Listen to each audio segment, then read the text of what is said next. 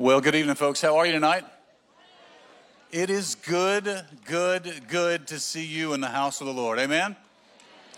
I got to be honest, I'm a man of faith. I'm a pastor, but I also realized when we felt God laying it on our hearts to have a revival here at this time, well aware that it's been over 30 years since we've had a revival at this service. And I thought, Lord, I'm going to do it, but is anybody going to show up? And look at you tonight. Amen?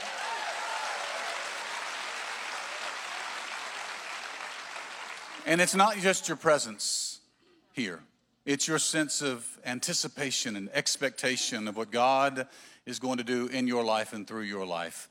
And I'm excited about that. As we are starting this first night, I am thrilled and honored to have someone who is definitely not a stranger here.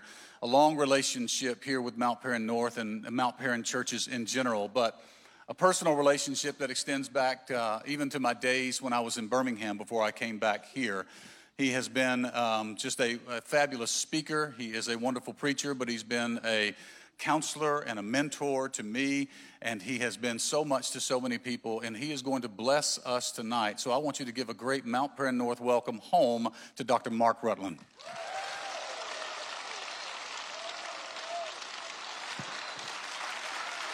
Good morning. Good evening. Hello. Hello, everybody. Thank you. Thank you so much. Thank you. Thank you. What a nice welcome. Thank you. And what a gracious introduction. For your pastor to call me a mentor, I am blessed. I would be delighted to take the blame for Kirk Walters anywhere. Well, you're a jolly crew tonight. It's great to be with you. It's great always to be here, and especially in revival type service. I'm usually here in a Sunday morning service. It's nice to be here when I don't have a time limit. So if Eutychus is in the window, he better move now. Well, you are cranked up, man. It's wonderful to be here. Let me just say to you that in the atrium as you exit, there is a book table there, and I want to tell you about the books that are there very quickly and then get right straight into the Word. This book has been one of our biggest sellers ever. This is David the Great. It's the life and leadership of King David. It's been a huge seller for us, and I'm really glad of that. One reason is because we tapped into a reading market that Christian books are difficult to touch. Any Christian publisher will tell you Christian books are written by women for women. And regardless of what you women think, some men can read. And we started to put pictures in this one. But women read this. It's been great. We enjoy that. And men have loved it. Why wouldn't they love it? David was a man's man. This was a tough guy, and you would love it. I was working on that book in Israel, as a matter of fact. I went there. I've been to Israel 48 times, and I went there that time just to do research on the book. I wanted to do some geographical research. I didn't want to write in the book that David marched south when it was north. In the internet world, somebody will catch you, and so I was there, and I was at the Sea of Galilee working on the manuscript, sitting at an outside picnic table, and I was editing, slide the page over. I looked up, there was an Israeli woman standing there, and she said, "Are you from America?" And I said, "Yes." She said, "What are you doing?" I said, "I'm editing a book I'm working on." She said, "What's it about?" And I said, "David."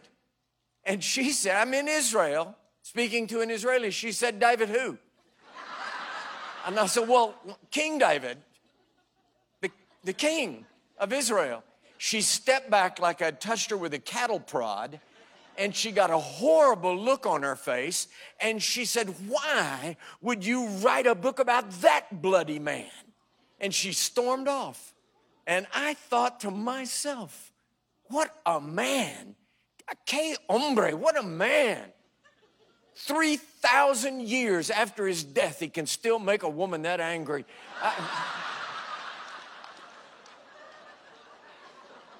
So I hope you'll enjoy David the Great.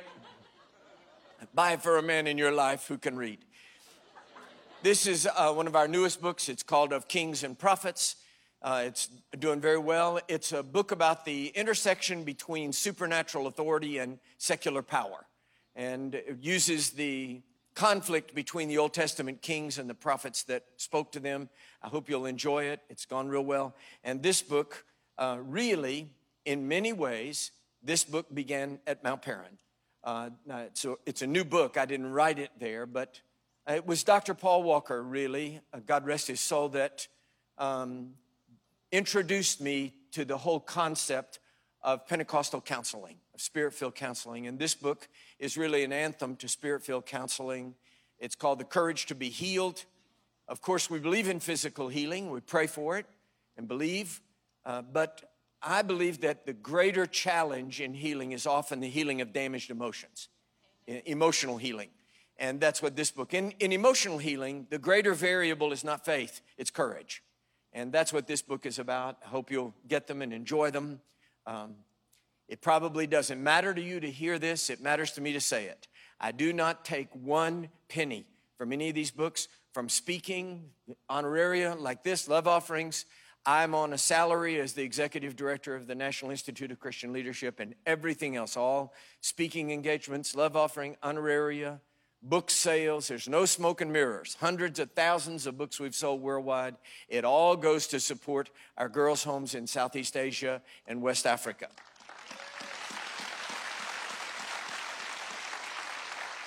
So when the service is over, go out there to the book table and spend yourself into bankruptcy. Forget about Dave Ramsey. Refinance your house. Steal the children's lunch money. Come on. You guys are ready. If you have your Bibles, if you'll take those and turn, if you will, to Acts chapter 2.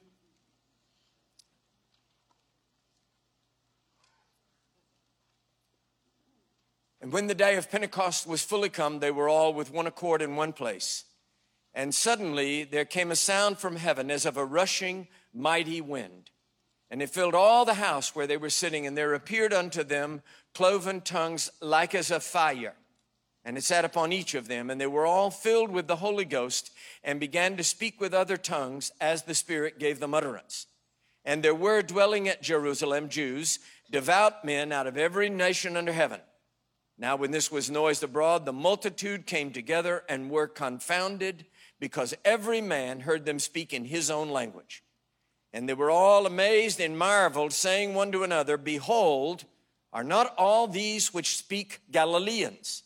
And how hear we every man in our own tongue, wherein we were born, Parthians and Medes and Elamites and dwellers in Mesopotamia and in Judea and Cappadocia and Pontus and Asia and Phrygia and Pamphylia, in Egypt and the parts of Libya about Cyrene, and strangers of Rome, Jews and proselytes, Cretes and Arabians, we do hear them speak in our tongues the wonderful works of God.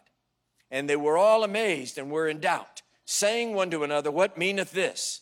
Others mocking said, These men are full of new wine, cheap wine, popsicle wine.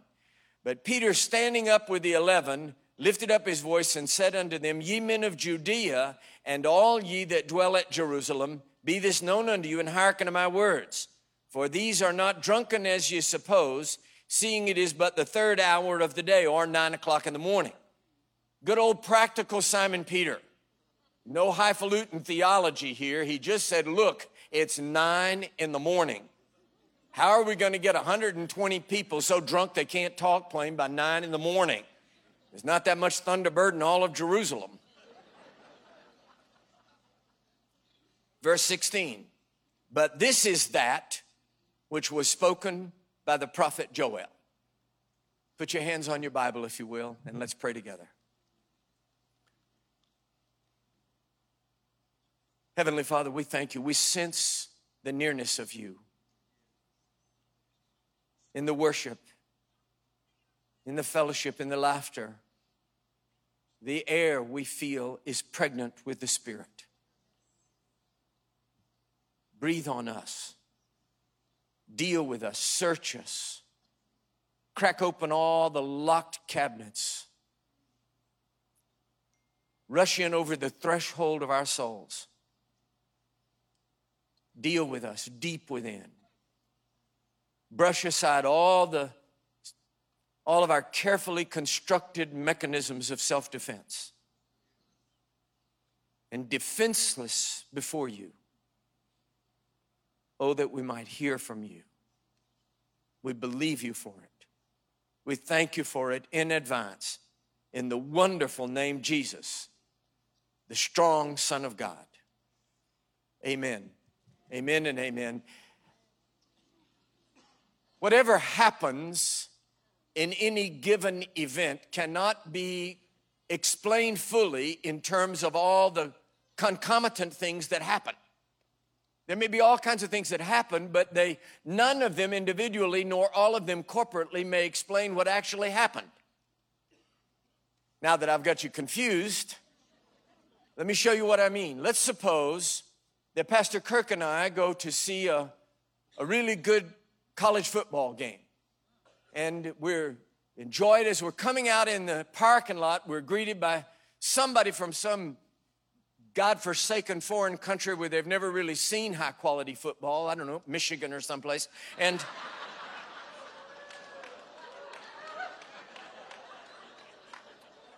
somebody says to us, what happened in there? We say, well, that was American football. That's football. And they say, yeah, but what happened? What happened in there? I say, well, what happened is there are 5 men with bill-capped, striped shirts, whistles on straps around their necks, and yellow flags in their pockets.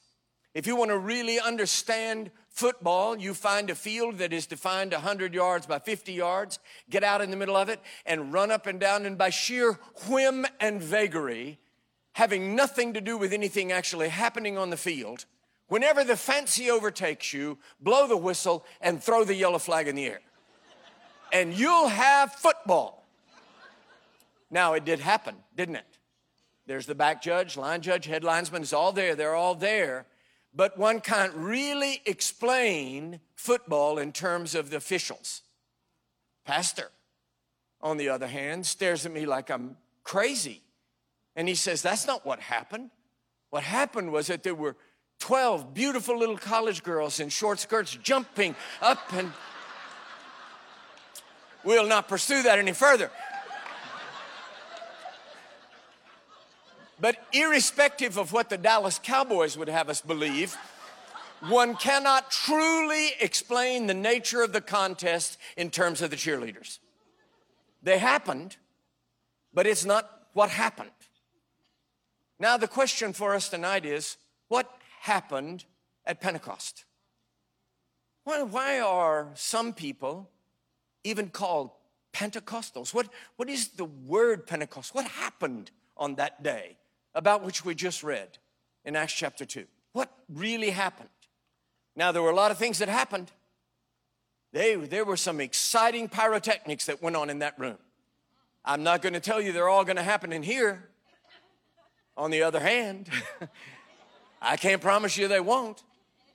But let's suppose they did. Let's suppose that right now, a tornado, the sound of a tornado, the sound only of a tornado, roared through the room. The sound of 10 locomotives, just a powerful tornado. The sound rushed through the room. Not a hair on your head ruffled by a breeze, but the sound of a tornado.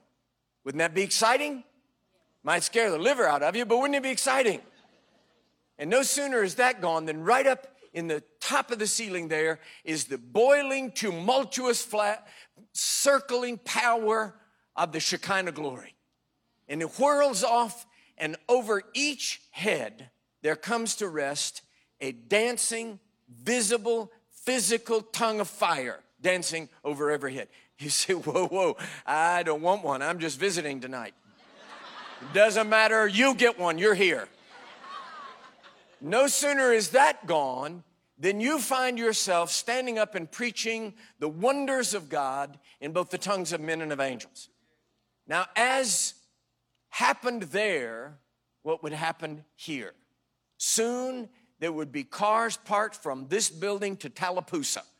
There would be thousands and thousands of people as the noise of this, the word of this is noised abroad. And as you leave, someone would say to you, what happened in there? Be careful how you answer. If you answer only in terms of the things that happened, you may actually misguide someone. What happened? If you say, well, it was the sound of wind, it was just wind, they would say, oh, it was just a political convention. But would their heart be stirred?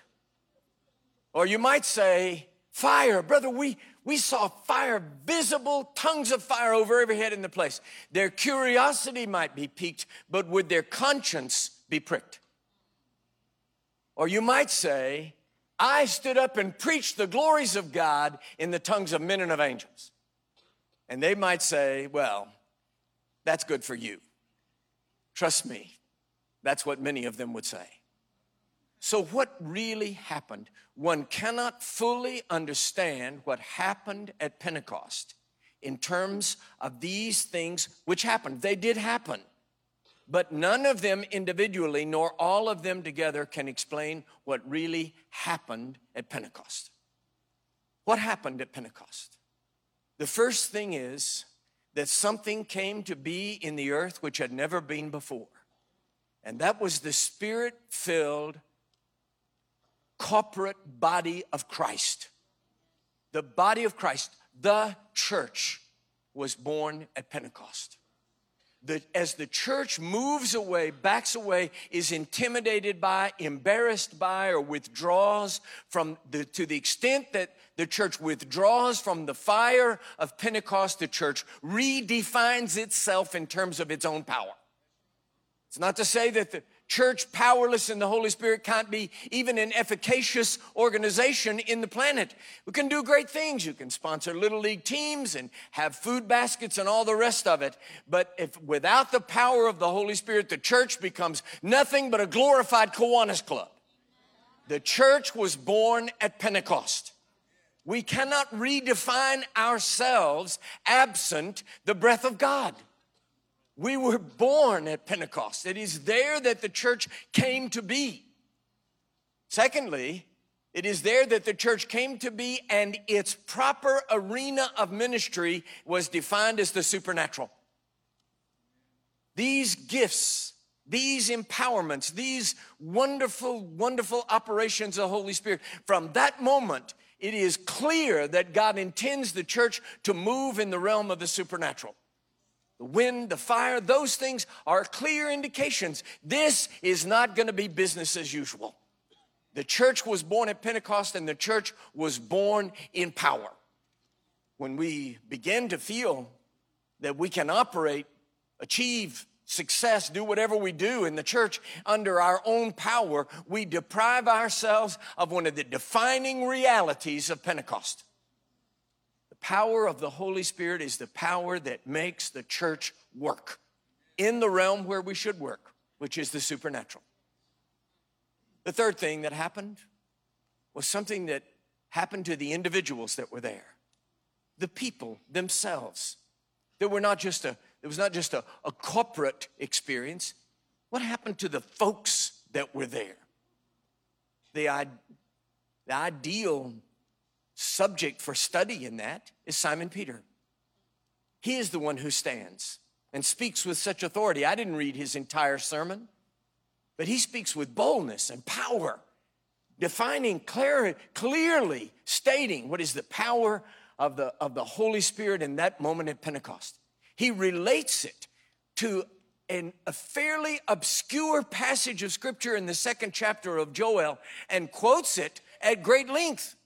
We have absolutely no indication that Jesus or anybody else told him on the day of Pentecost, quote the 2nd chapter of Joel. Or at least he paraphrases it very close to quoting it.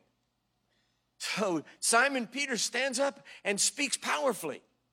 Now everybody in the world is glad I'm not God. But if I had been God, I never would have let Simon Peter preach Pentecost sermon. Simon Peter denied you only 50 days before.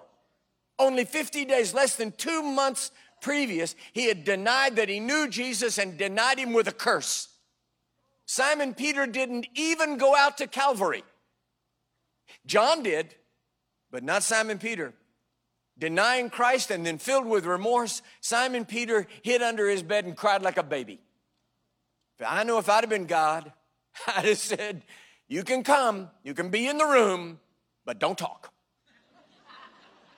Sit over there. My mother is at John's house. John, you stand up and preach. But I think God specifically chose Simon Peter to show that the sanctifying empowerment of the Holy Spirit changes people instantly. Simon Peter stands up and he doesn't just preach. Listen to the power. He is standing before people that only 50 days earlier screamed for Christ to be crucified. And Simon Peter lowers the guns to deck level and loads with grape shot. He says, this same Jesus whom you crucified, Christ has raised from the dead. The mouse roared. You want to say to Simon Peter, where did that come from? Why wasn't that here 50 days ago? Because he would say, the Holy Spirit had not come and filled me 50 days ago. The empowerment of the Holy Spirit was not just a group thing. It was an individual, people, persons, men and women who were filled with the Holy Spirit. There is a personal empowerment that happens when Pentecost comes. Now, Pentecost itself, the Feast of Pentecost, is not a New Testament invention. It's not a Christian thing. It's a Jewish feast. The Feast of Weeks, Shavuot. It's Pentecost. When the Old Testament was translated from Hebrew into Greek in the Septuagint, they had to find a word for Shavuot, so they took the Feast of Weeks. So it's 7 weeks and 1 day. 7 times 7 is 49, and the day would make 50. So that's 50. Any Greek word with the prefix penta has to do with a derivative of 5. The pentagon is a 5-sided building. A pentagram, pentathlon is people who compete in an athletic event that has 5 different events in it. So they called it Pentecost. But it was a Jewish feast. All of the people, everybody in the story is Jewish, all of them. And they are all there to celebrate a Jewish feast, just as they have, just as their parents did, just as their ancestors did, all the way back to Moses. So I don't believe for one moment, there is no indication in Scripture at all, that for one moment they woke up and said, man, Acts chapter 2. We have the New Testament. We tend to read it and impose it on the people there. They hadn't read Acts chapter 2. I don't believe that 5 minutes to 9, Simon Peter was saying, well, 5 minutes. The Holy Ghost is coming. They were simply celebrating the feast of both Torah and of harvest that had been celebrated since remotest antiquity. And the Bible says, suddenly from heaven. What an odd turn of phrase. They've waited from the prophecy of Joel for the outpouring of the Holy Spirit hundreds and hundreds of years, but when it comes suddenly. The power of the Holy Spirit filled the room. The church was created. The church was created in supernatural power. Individuals were touched by the empowerment of the Holy Spirit. Sanctifying grace came upon them. It doesn't mean that it made them entirely perfect instantly. Oh, the debates in church circles over the process or immediacy of sanctification. Oh, my lands. It's a tedious debate. So when the baptism of the Holy Spirit comes in us, are we sanctified? Are we being sanctified in process? Or will we be sanctified in heaven? Yes. Don't tell me when the baptism of the Holy Spirit comes that nothing happens. Don't tell me nothing happens. God comes with cleansing, sanctifying fire. Power of God comes. Don't tell me nothing happens. By the same token, don't tell me that everything God is going to do in your life happens. He's still got some stuff to do. The proof of that is you're here. Furthermore, the effulgent reality of that is going to be manifested in heaven when we receive our glorified bodies. The power of the Holy Spirit is called in the New Testament the earnest of our redemption. Isn't that an interesting term? It's a real estate term. So this is the earnest money, that the contract is going to be fulfilled later on. Right now, I'm going to give you the earnest money. Now, I don't know that they had a clear view that that was going to happen in Pentecost, but they knew it was going to happen. Because in the gospel according to John, Jesus meets with the disciples after his resurrection, and it says this, he breathed on them, and he said, receive the Holy Spirit. But there's no indication in Scripture that they did. Not then. I believe, and I believe that it's clear, that in that moment, Jesus was speaking prophetically. That he was saying, the moment is going to come when you'll hear the breath. When the Holy Spirit comes, don't reject him, receive him. And I believe when that wind blew through the room, that there were some in the room that said, oh, there's the breath of God. When the fire came, others in the room said, oh, there's the sanctifying fire. When the power of the Holy Spirit began to fill them, they knew immediately what it was, because Simon Peter, who was called by he's not a rabbi. Remember, he was identified for us in the New Testament as ignorant and unlearned. If Simon Peter was ignorant, we need a baptism of ignorance. He begins to spontaneously quote Joel chapter 2. Something inside of him remembers this passage of Scripture from Joel chapter 2. It was there. Everybody knew it. I'm not saying it wasn't known, but it was a relatively obscure passage in terms of the broader scope of Judaism, which was because it confused everybody. We live in the 21st century, an egalitarian culture, but you have to remember, in pre-Christian Judaism, it was a highly patriarchal society. And that passage says that when the Holy Spirit comes, he turns the old order upside down. Young men will prophesy like young people, like older prophets. Here's the passage I love. Your old men will dream dreams. That's upside down. Old men don't dream dreams. We have memories. But God says, I'll make the young people act like gray-bearded prophets, and I'll make the old people have visions and dreams of youth. And he says, I will pour out my Spirit upon, here was the troublesome phrase, all flesh. All flesh, even your servants, even your handmaids, even the girls. Even the women will receive the Holy Spirit. What? So the second chapter of Joel kind of was there. Everybody knew it, but it lay on the clipping room floor of Judaism until Simon Peter recalls it spontaneously in the arena of the baptism of the Holy Spirit. What happened at Pentecost? On the Jewish feast of Pentecost, the power of the Holy Spirit was poured out on 120. The church was born. People were baptized in power, and the supernatural was delineated as the proper theater of operation of the church. Not then, until the rapture of the church. Now, that's not the way I was educated. I wonder if there aren't some here, perhaps, who remember when a young Methodist preacher came to be the associate pastor at Mount Paran. I did in 1988. But it had only been 13 years previously.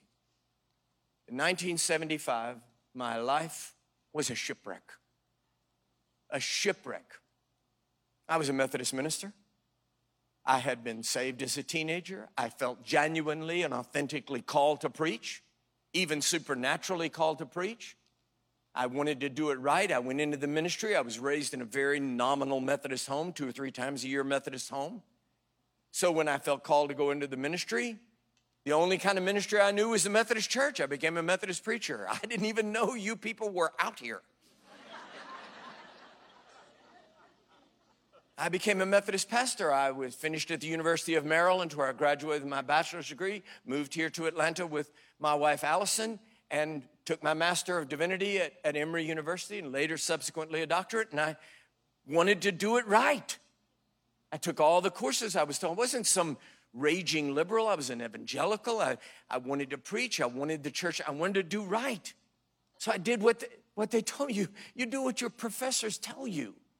I studied. I took the things, and I was taught that Pentecost was a museum.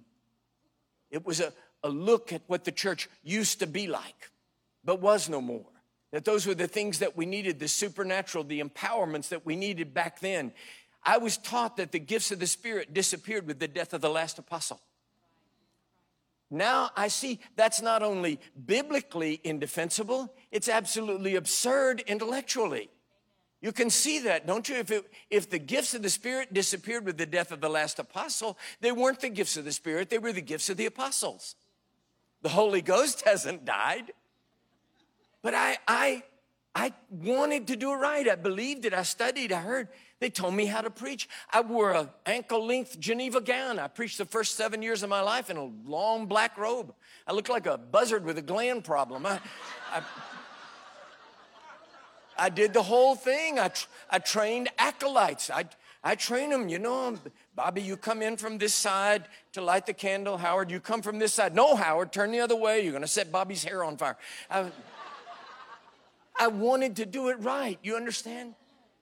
But the harder I worked at it, the more I wanted to do it right, there was no power in it. It wouldn't work. It wouldn't go.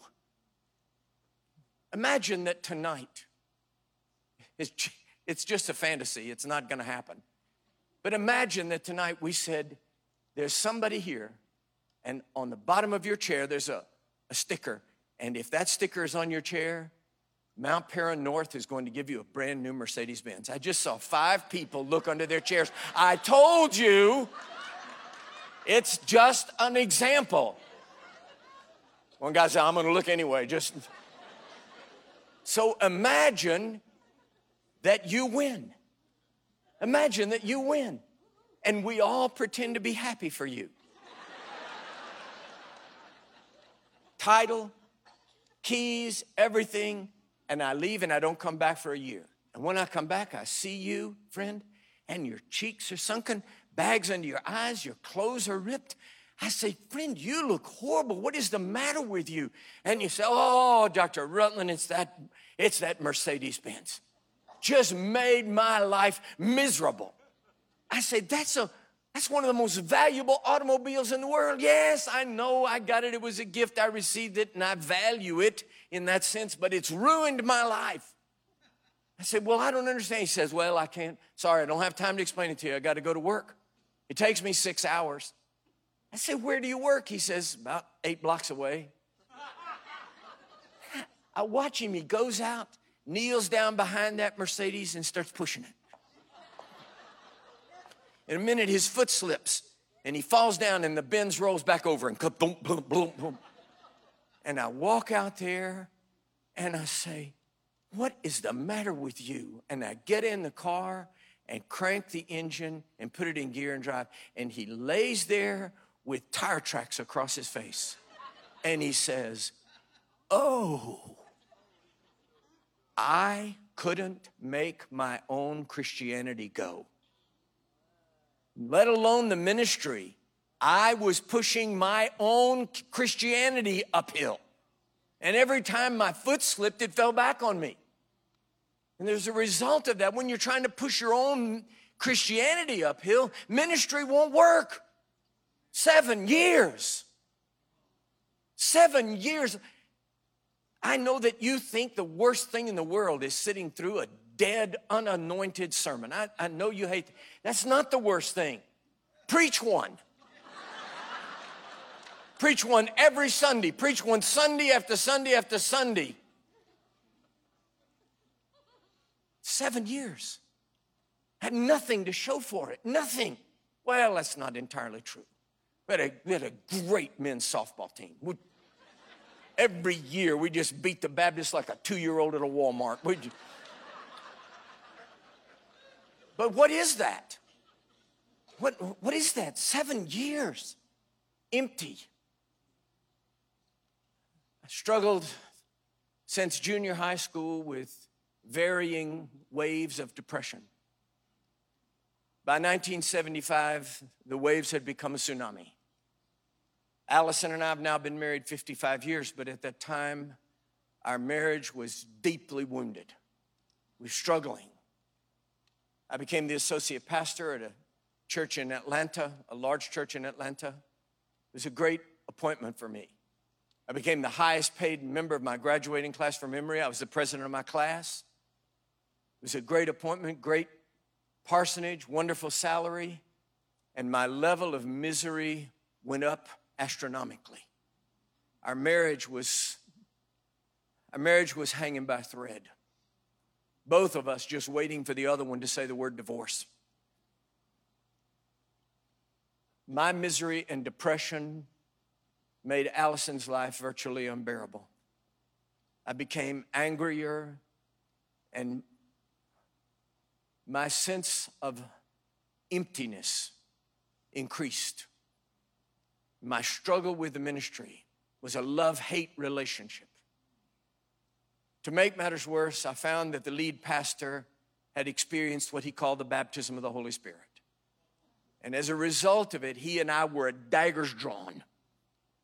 He was pushing, as he understood it, toward Pentecost, and I was saying that's wrong. I don't believe in that. None of that is real. And you can imagine what was happening in our office. It was extremely difficult. By 1975, the collapse in my own life became unmanageable. In 1975, I attempted suicide twice, once with a pistol and once with a car. I realized that the next time I would succeed. I realized you can't come that close that often. Sooner or later, the gun goes off. My level of depression was swamping me. In the middle of all that, my wife became interested in the charismatic renewal movement. And that simply widened our rift. I came home one night and she was in the living room reading and she was weeping. And it just made me angry. I said, "What now? What are you crying about?" She said, "I've been reading this book by Pat Boone talking about the Holy Spirit." I said, "My God, baby, Pat Boone, Pat Boone." I said, "Pat Boone, he's nuts." I said, "Pat Boone's baptizing movie stars in the swimming pool. What are you talking about?" I grabbed the book out of her hand and I just sailed it like a frisbee across the living room and it hit the floor and fell down. And I said, "Now, don't ever bring this up to me again. I'm not spending the rest of my career in the Methodist Church being labeled as the guy whose wife talks in tongues." So I said, "You can just put that out of your mind." Then the lead pastor at my church, my boss, if you will, and 2 or 3 other guys in the Methodist Church who had experienced the touch of the Holy Spirit organized a conference only for Methodist pastors in the North Georgia Conference. They called it Power for Ministry Today. They invited a couple of speakers from out of town. They couldn't find any Methodists in Georgia to explain it to them. And Dr. Bolin told me he wanted me to go. I said, "Well, I'm not going." He said, "Well, actually, you are going." He said, "You work for me. We'll pay for the room, all your expenses, but you are going." I was so angry. John Wesley said he went to Aldersgate experience reluctantly. He had a gift for understatement. I was so angry. I was furious at being made to go to this. So what do you do when you don't want to go to something? You go late. So I went to the Ramada Hotel in downtown Atlanta late. 120 Methodist preachers signed up for that conference. I should have suspected something immediately when the registration was 120. When I got there, some nincompoop for 120 registrations had set up 120 chairs. So there were no empty chairs. The only empty chair was on the front row. I came in and sat on the front row. I was just seething with anger. There's a little man sitting next to me, wire-rimmed glasses, his Bible on his lap. And he reached over. He said, "We're going to have a great conference." I said, "Yeah."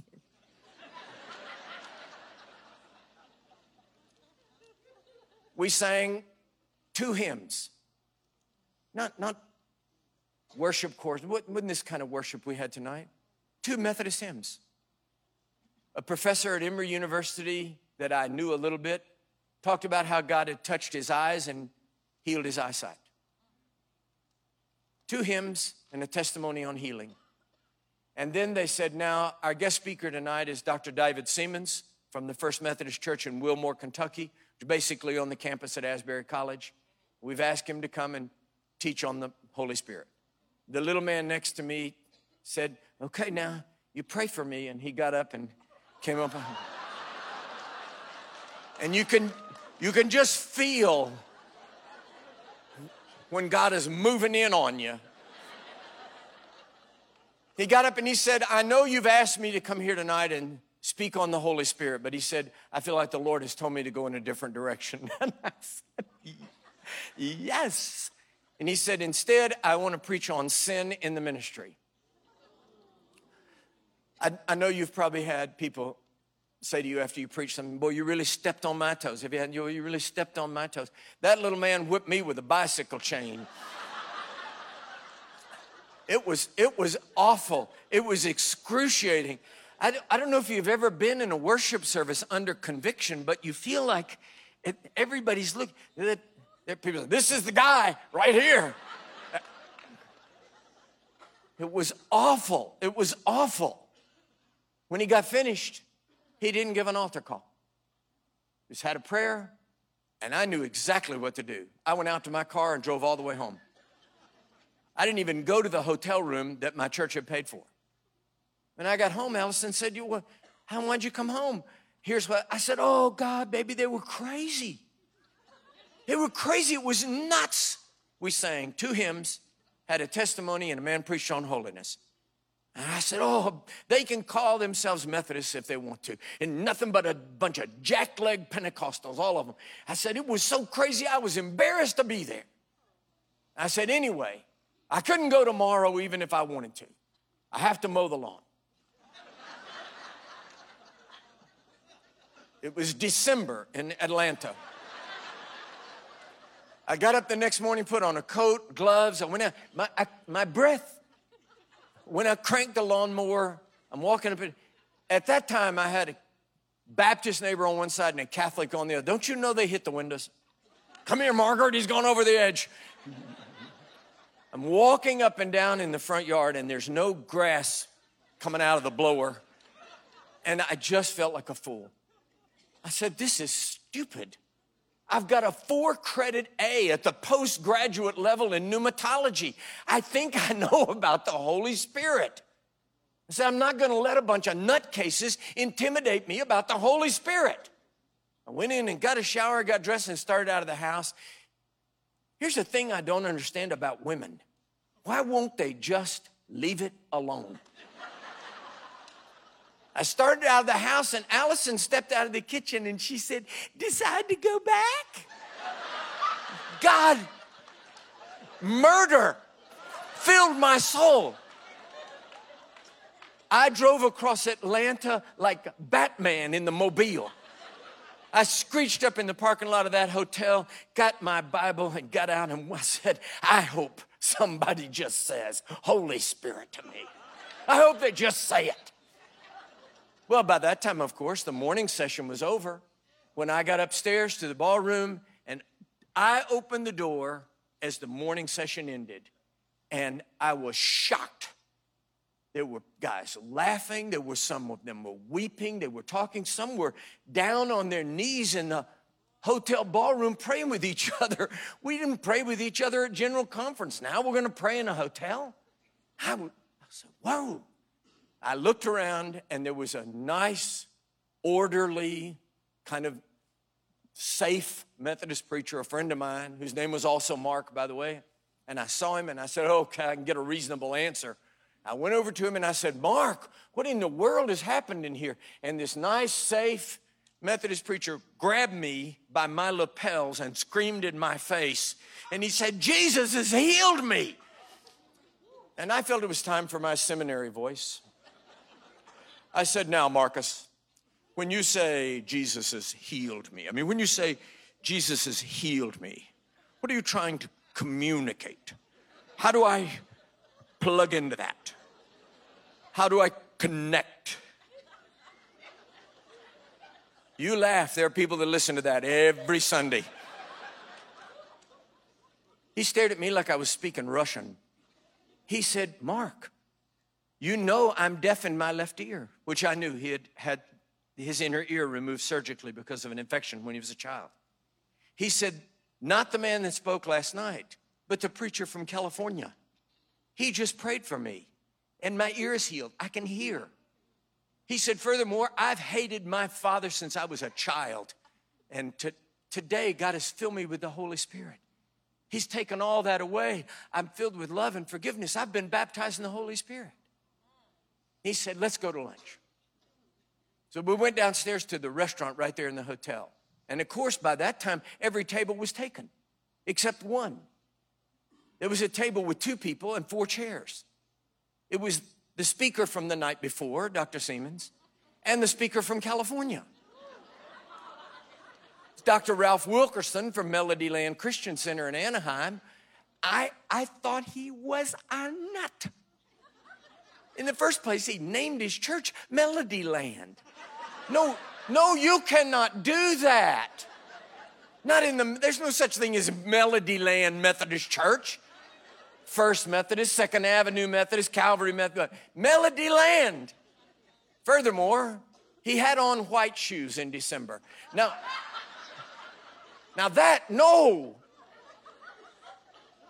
So Mark and I went over and sat at the table with the 2 speakers.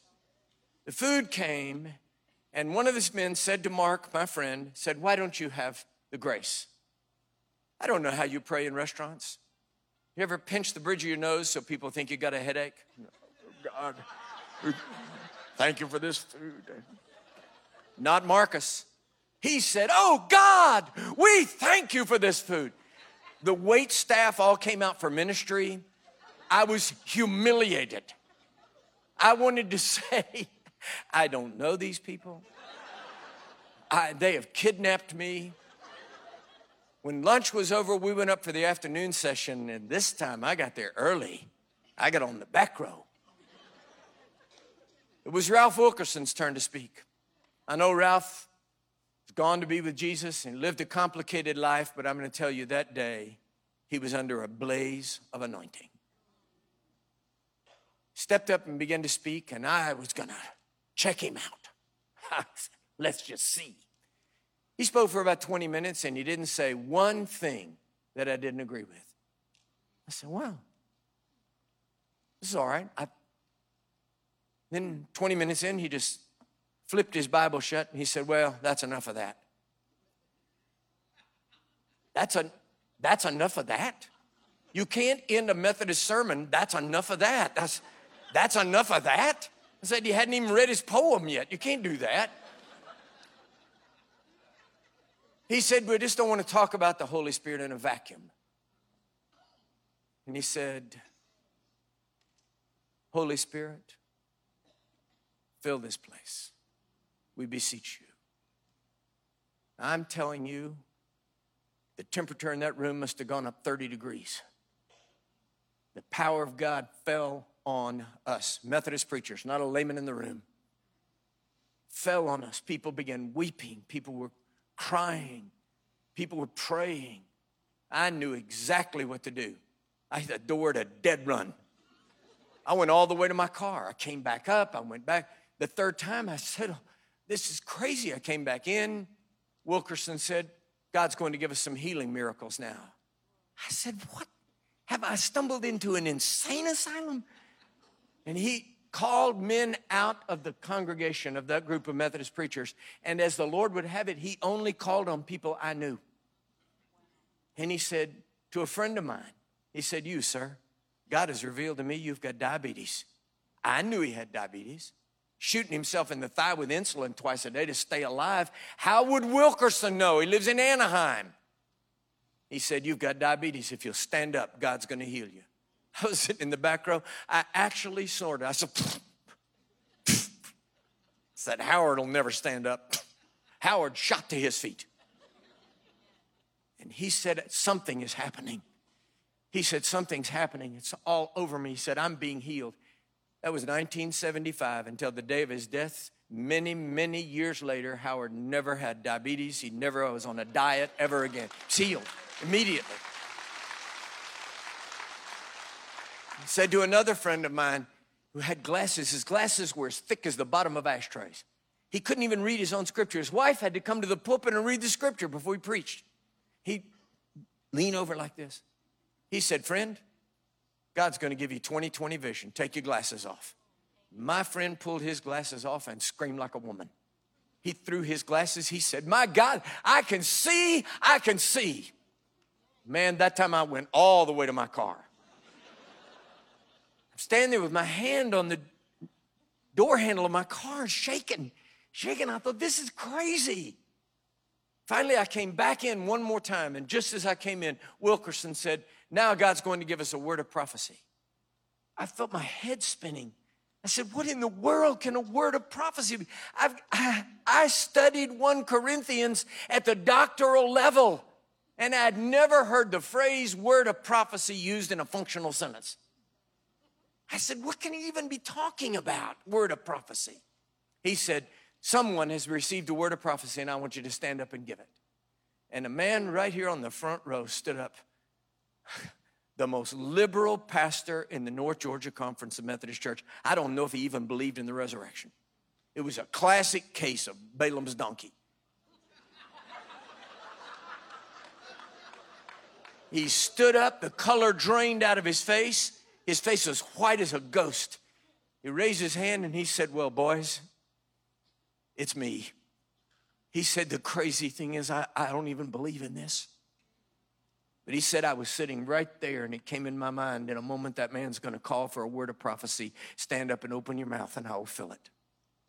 He lifted his hand up, and he said, I'm going to do a great thing, says the Lord. And it begins now. And when he said that, people began to weep. I fell forward out of my chair like somebody had hit me in the back of the head with a hammer. Fell on the floor. I began to weep, began to cry out to God, have mercy on me.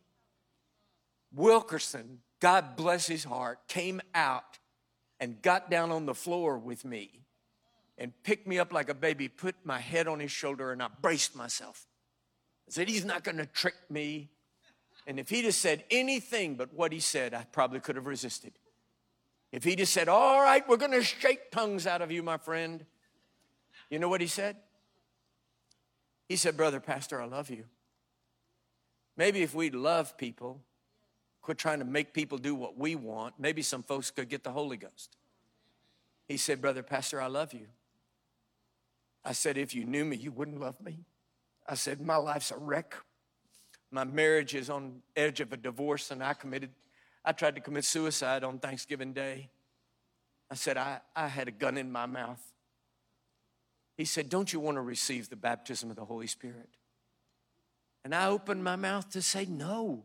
No, what's the matter with you people? No, I don't believe in that, and I don't want that. And I heard my own mouth say, yes, that's what I want. I realized for once my spirit had cried out and not my intellect.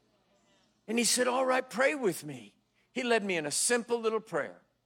Lord, I give you my life, everything I am, all that I have, my marriage, my ministry, everything. I surrender to you. And I ask you to baptize me in the Holy Spirit. Just that. He said, now I'm going to lay hands on you. And again, I braced myself. I said, oh, here it comes. I have been told that Pentecostal evangelists had secret buzzers that they kept in the palms of their hands. And then when people came forward, they pop them with it and buzz them. That's why they fell over. And I said, oh, God, he's going to buzz me. I know he's going to buzz me. And I just braced myself. And he reached over and put 3 fingers on my forehead. And he said, okay, son, in the name of Jesus, receive the Holy Spirit. I don't know what happened to 119 Methodist preachers in that room. I don't give other people's testimonies. I will tell you, you can go to the history or the whatever they call it in a newspaper, files of a newspaper, and you can find the headline in the religion section of the Atlanta Journal-Constitution the next day. It said 150 Methodist preachers received the Holy Spirit. That's the headline. One of the only times when the secular press has given us false advertisement in our favor. I don't know what happened to those other guys. All I know is on December the 5th, 1975, an empty, broken, suicidal Methodist preacher fell on the floor and God filled me with the Holy Spirit. That I know.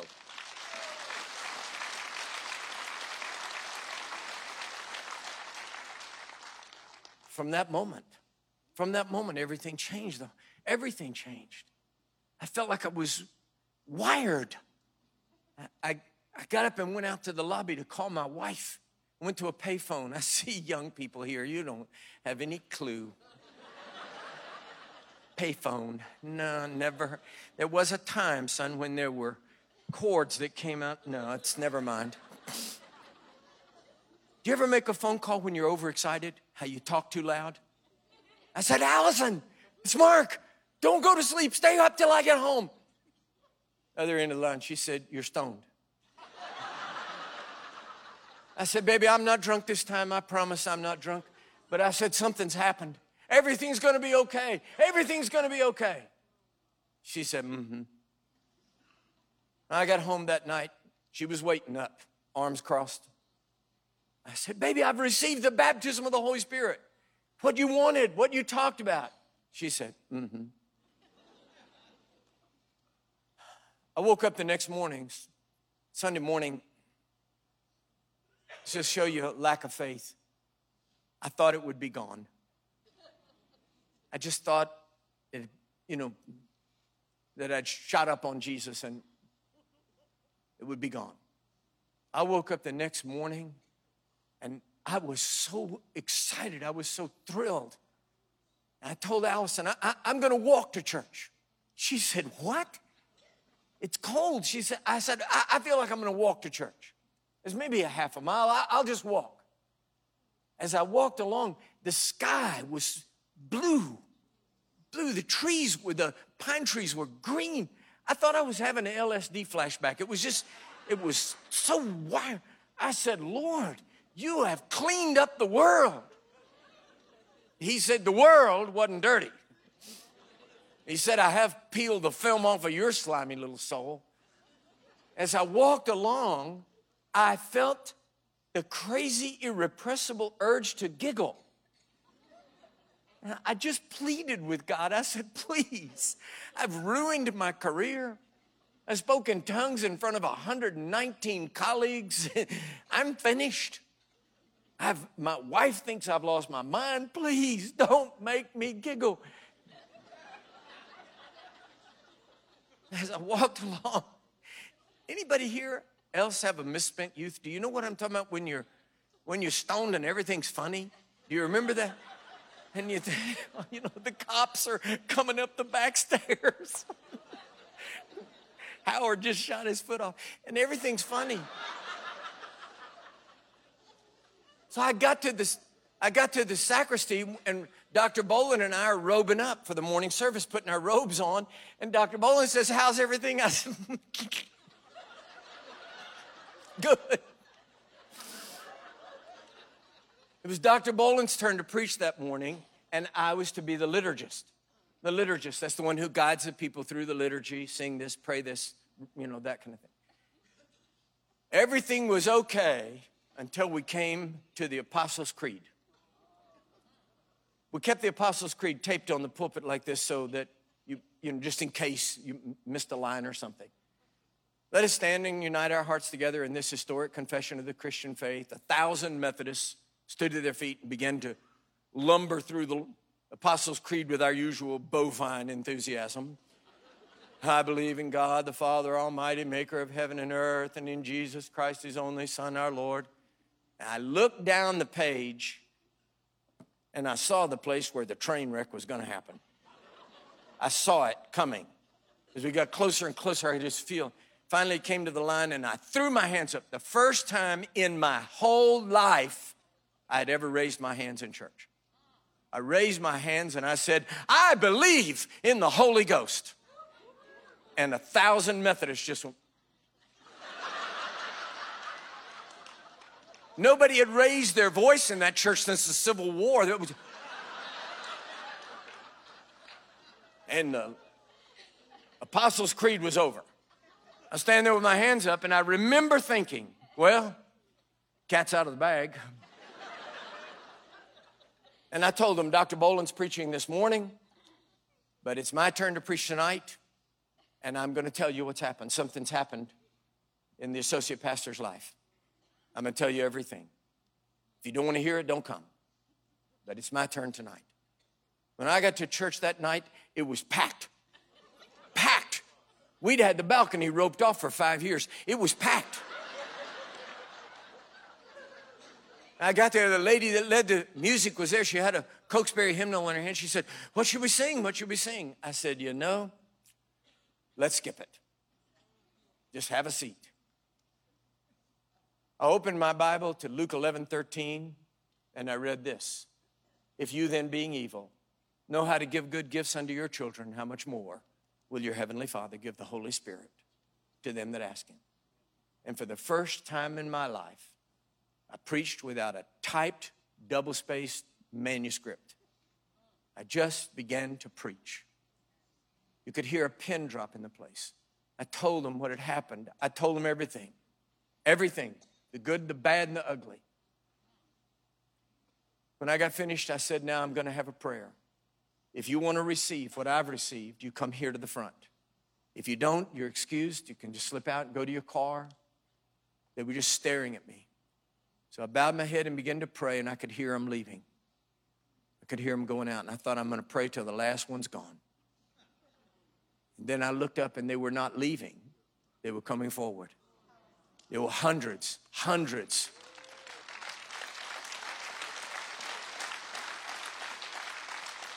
Precious Methodist people that were as hungry as I was, who came forward, tears streaming down their faces, hands raised. Hands raised. This doesn't seem like anything to you. You can't understand what I'm telling you. Hands raised, weeping. And I knew two things. I had crossed a Rubicon. I knew there was no going back. I could never again experience a kind of ministry that didn't embrace this. The other thing was, I realized I had no idea what to do with these people. It dawned on me I had no thought anybody would respond. And suddenly I realized I didn't know what to do. And I looked up, and right up the center aisle, right about where you are, there was a man sitting there who was a retired insurance salesman that had been trying to get me to go to a full gospel businessman's meeting for years. I thought he was certifiably insane. I would have voted to Baker Act him. I thought he was nuts. And I looked up, and it's as if the entire church went away and I could only see Harry. I turned my body pack off on my mic, and I said, every head bowed and every eye closed. And I just went up the aisle, Harry standing like that, and he never opened his eyes. I walked up the aisle, put my hand on his arm, and he said, you don't know what to do you?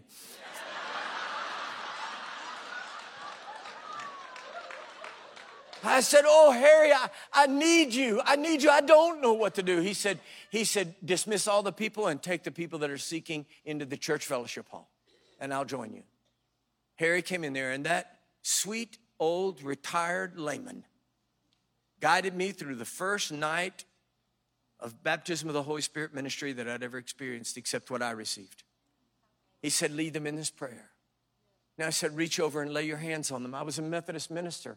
Ooh, that made, said, I can't, Harry, the bishop would lay hands on you for ordination. That's Bishop, I said, oh, Harry, I don't think I have the authority for this. He said, in the name of Jesus. I reach over and say, in the name of Jesus, receive the Holy Spirit. Receive the Holy Spirit. Receive the Holy Spirit. And when I looked up, Harry had left the room. I felt like that little kid, his dad runs along holding the back of his bicycle and runs along, and then all of a sudden he lets go, and you look back and your dad's at the end of the street. Harry was gone, and that was the beginning of Pentecostal ministry in the fellowship hall of a Methodist church with a retired layman. Over the next years, decades since 1975, I've traveled all over the world, preached on every inhabited continent of the globe, multiple times each. I've been the associate pastor of one of the finest Pentecostal churches in the world. I was a Methodist minister. I never joined the Church of God. I said to Dr. Walker, when he called me to be his associate, I said, you know I'm a Methodist. He said, well, I don't care if you don't.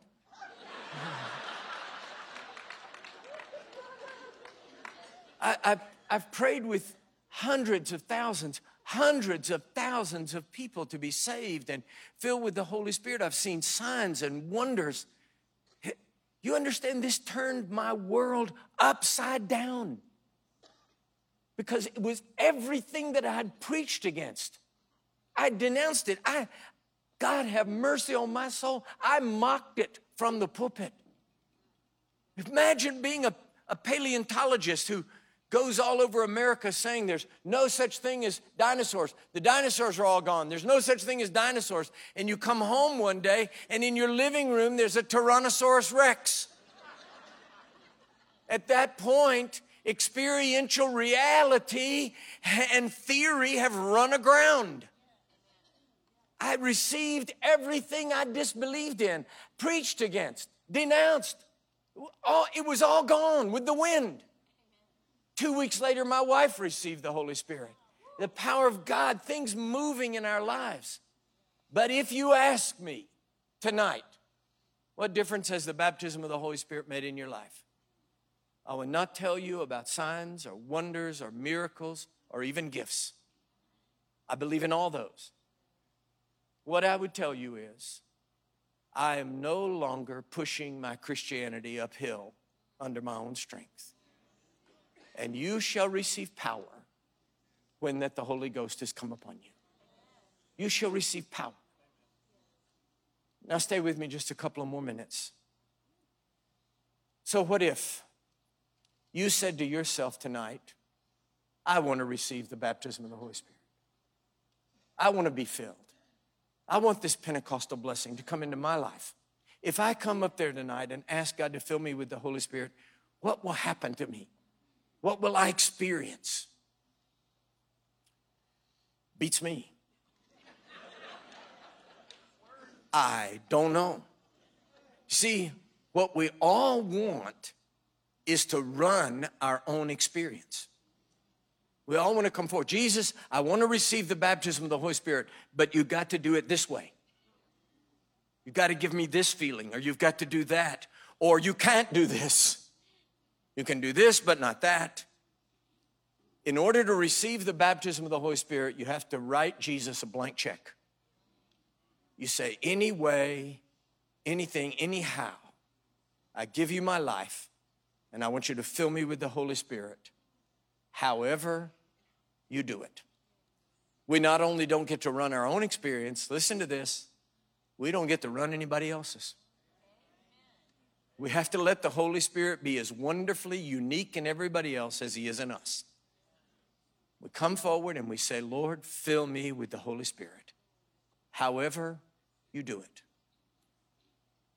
I've seen, when I received the baptism of the Holy Spirit, I wept. Tears poured out of me. 7 years of frustration and hurt and woundedness and depression. I wept like Niobe following after her children. When my wife received it, the one who had been seeking I was resistant. My wife wanted it. When my wife received the Holy Spirit, it was the sweetest, gentlest thing you've ever seen. She just bowed her little head and said, oh, thank you, God, at last, at last. I've seen people weep, cry.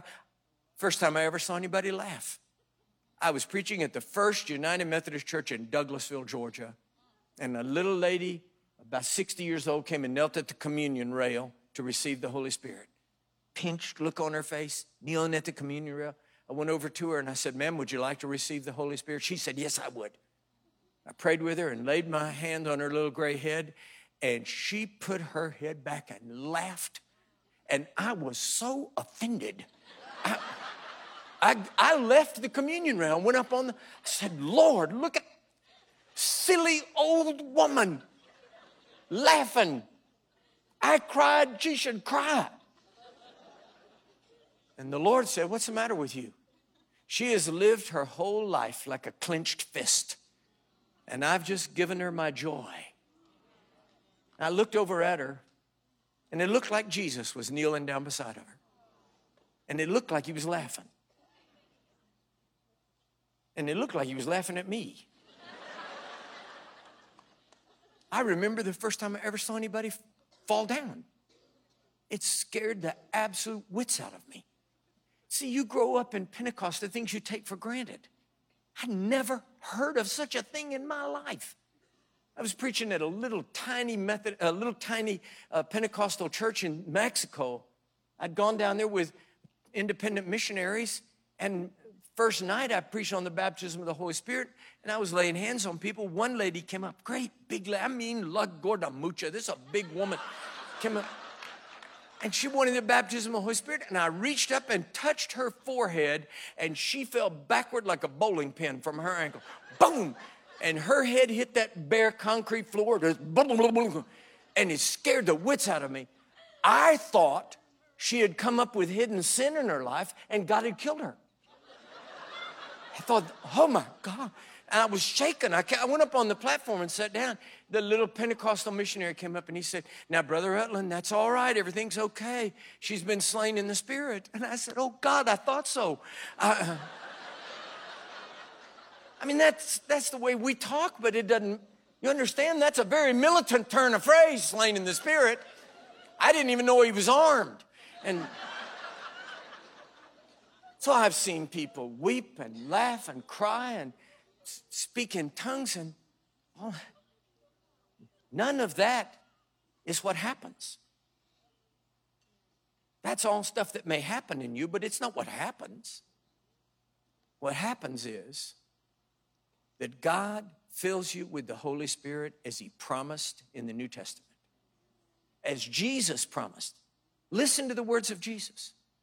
If you then, being evil, know how to give good gifts unto your children, how much more will your heavenly Father give the Holy Spirit to them that ask him? Not to them that deserve it, not just to preachers, to them that ask him. Well, then, ask him. I mean, if this gift is for them that ask him, then ask him and believe and receive. Will you bow your heads and close your eyes all over the house? Heavenly Father, I thank you for these people who have come tonight seeking something from you. Lord, I believe you. Do a sweet work tonight. Some struggling with fear, some with depression, some with darkness, some the sense of powerlessness, some who are longing for a fresh touch, some who, fearful and afraid of the baptism of the Holy Spirit, now find themselves hungry and thirsty. Come, Holy Spirit. You know every one of them. You know every heart. You know those that are thinking, resisting, struggling right this minute, right in this room. You know their names. God, I thank you. Now with your head bowed and your eyes closed all over the room, if you'd say, Dr. Mark, will you please pray for me? I need this. It's not just a matter of want. I need this. I need this baptism with the Holy Spirit. I need this gift of Pentecost. I need this. If that's you, then you lift your hand up right where you are, all over the room. Good, good. So many up there. Yes, up in the risers. Raise your hand. The lights are bright and the room is large. Yes, yes, yes. So many, so many, so many, so many. Oh, God, thank you. Praise you. So many, so many. Now listen, when I say amen to this prayer, we're going to stand up and we're going to begin to sing. People around you worshiping God. Maybe their hands are raised, but not you. You have confessed your need and longing for this baptism. The minute you stand, you're going to make your first step into the aisle. If you resist even a moment, you won't come. When you stand, your first step is going to be toward the aisle. If there are people between you and the aisle, turn to them and say, please let me out. Maybe they will come with you. But why would you hesitate when you know that it is the Lord who summons thee and no man? In the name of Jesus of Nazareth, rise and be healed. Amen. Let's stand as the team leads us right now. You come right now.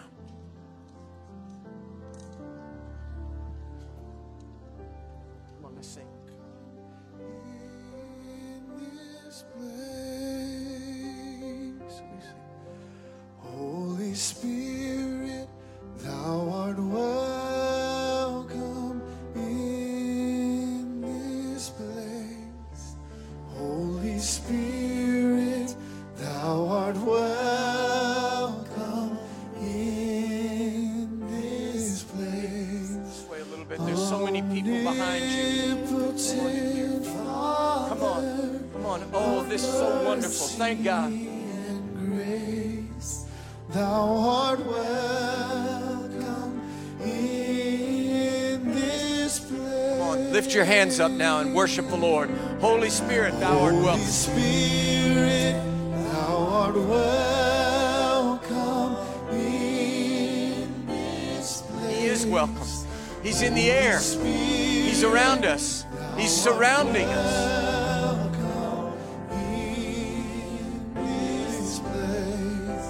Omnipotent Father of mercy and grace. Father of mercy and grace, thou art welcome. Now we're going to change one word.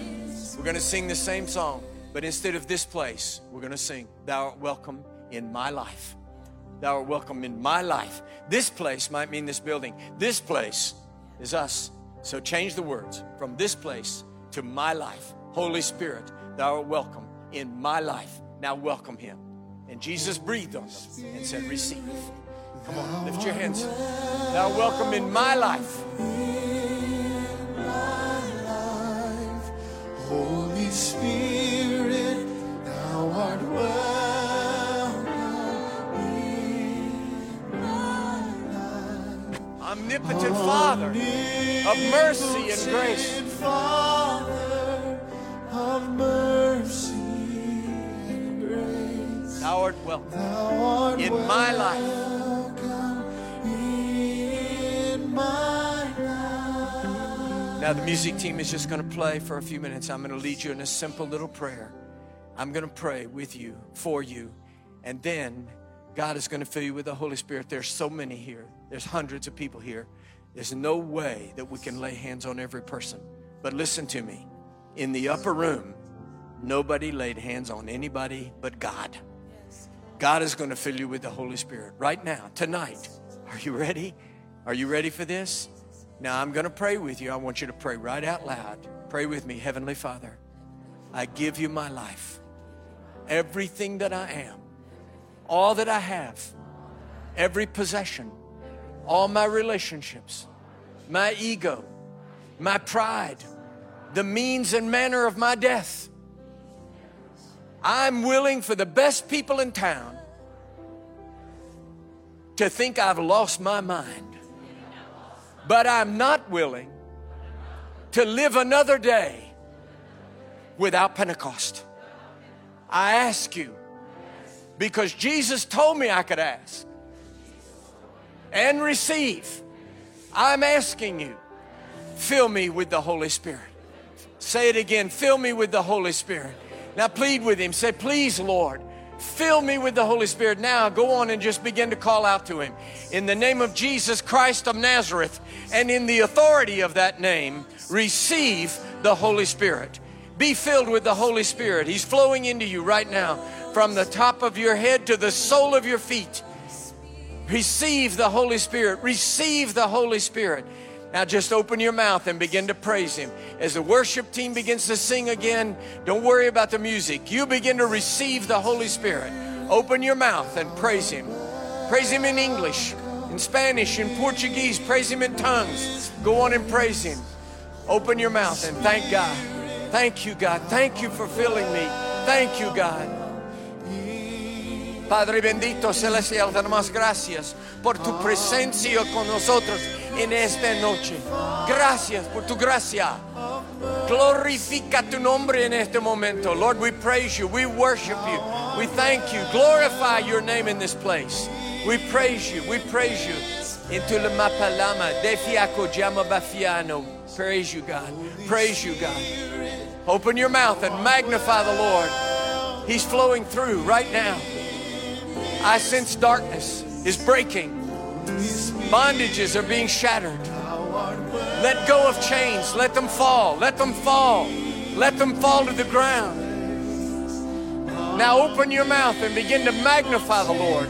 Praise Him. Don't even worry about how it sounds. Begin to praise Him. Praise Him. Up the aisles, there are people all the way back there and up here. Go on, open your mouth and magnify the Lord. Go on and praise Him. Up this aisle back here, the Lord is filling you. He's filling you. He's touching you right now. Praise Him.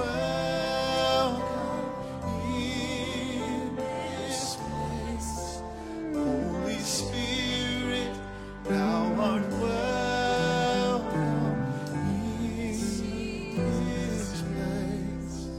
Omnipotent Father of mercy and grace, thou art welcome in this place. Now, I'm neither the prophet nor a child of a prophet. Anybody can miss God. But I sense in my spirit that there are some dark things that have held people, limited your life, that have crippled you emotionally, that have kept you back and away from all that God wants for you. And I sense that some of those things are falling to the ground. I sense that depression is dropping. Fear is being released. Its tight grip on lives are being released. And that right now the Spirit, the joy, the power, the grace of God is filling. Let go of it and receive the Holy Spirit. If that's you, then you just lift your hands up and begin to praise Him. Thank God, thank God, thank God, thank God. Praise God. Let all that go. Let it be gone. Let it be gone. Let it drop. Praise God. Praise God. Jesus breaks every fetter. He breaks every fetter. Praise God. Praise God. Praise God. I sense in my spirit, I guess you could say this in any crowd of any size, but I sense this may be for somebody specific. That there's some couple here tonight that your marriage is just absolutely on the verge of breaking.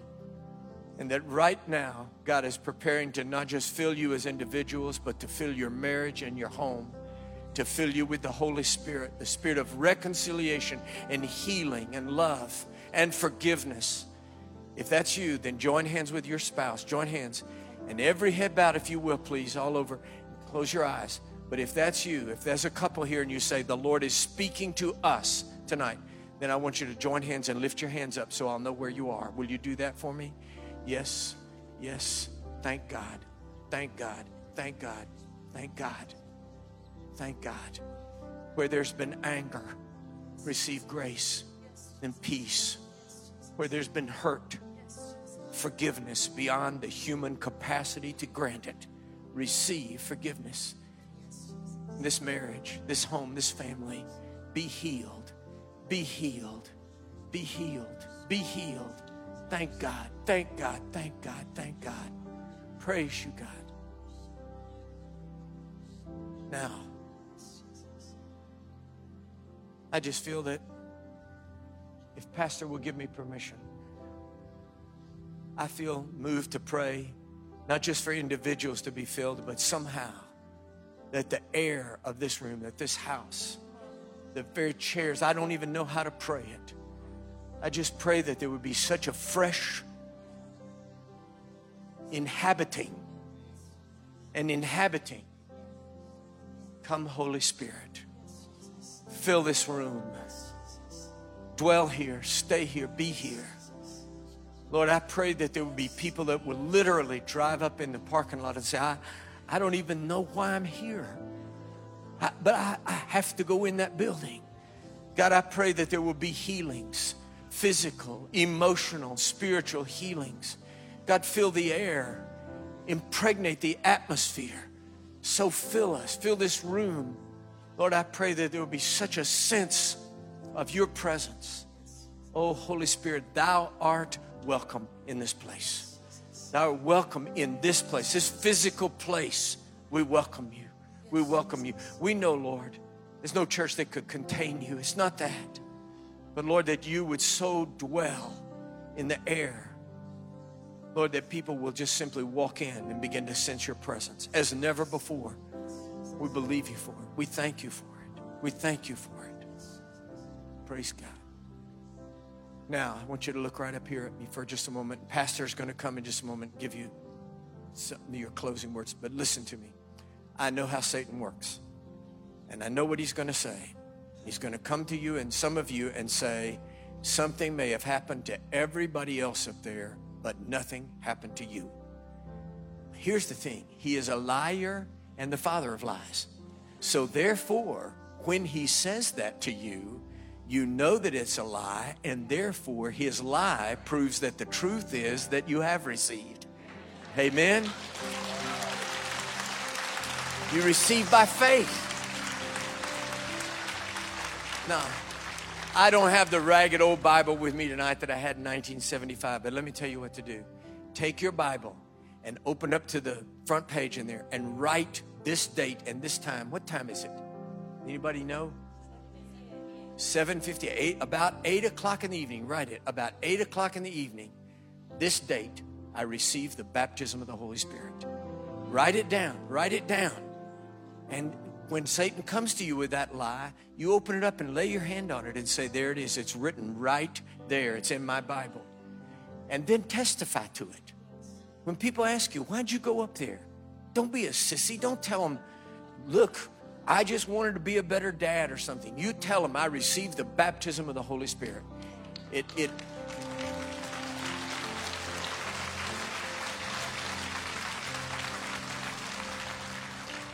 It confuses the world and it outrages much of the church.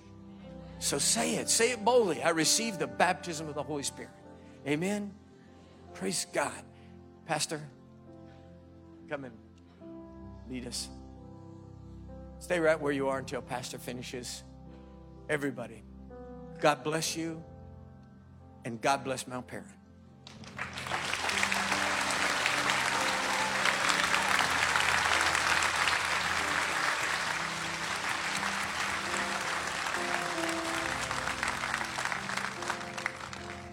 Can you say, surely it was good to be in the Lord's house tonight? Amen. One more time, can you show your appreciation to Dr. Mark Rutland?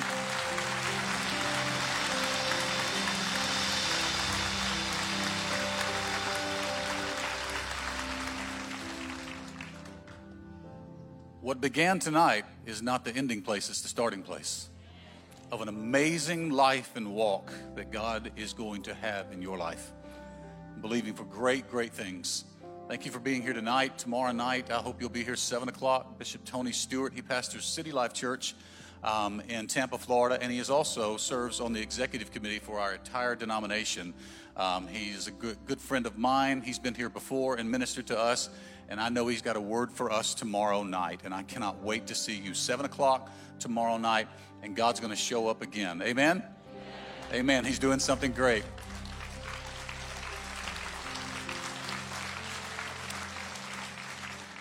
So if you're visiting with us, every service we have the privilege of speaking a blessing over you that's found in Numbers chapter 6. And that blessing is said when you speak that blessing, you literally put the name of the Lord on his people.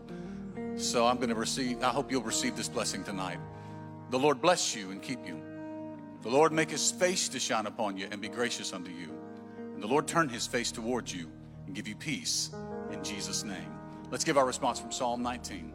Let the words of my mouth and the meditation of my heart be acceptable in your sight, O Lord, my strength and my Redeemer. God bless you, folks. Love you. Have a great evening. See you tomorrow.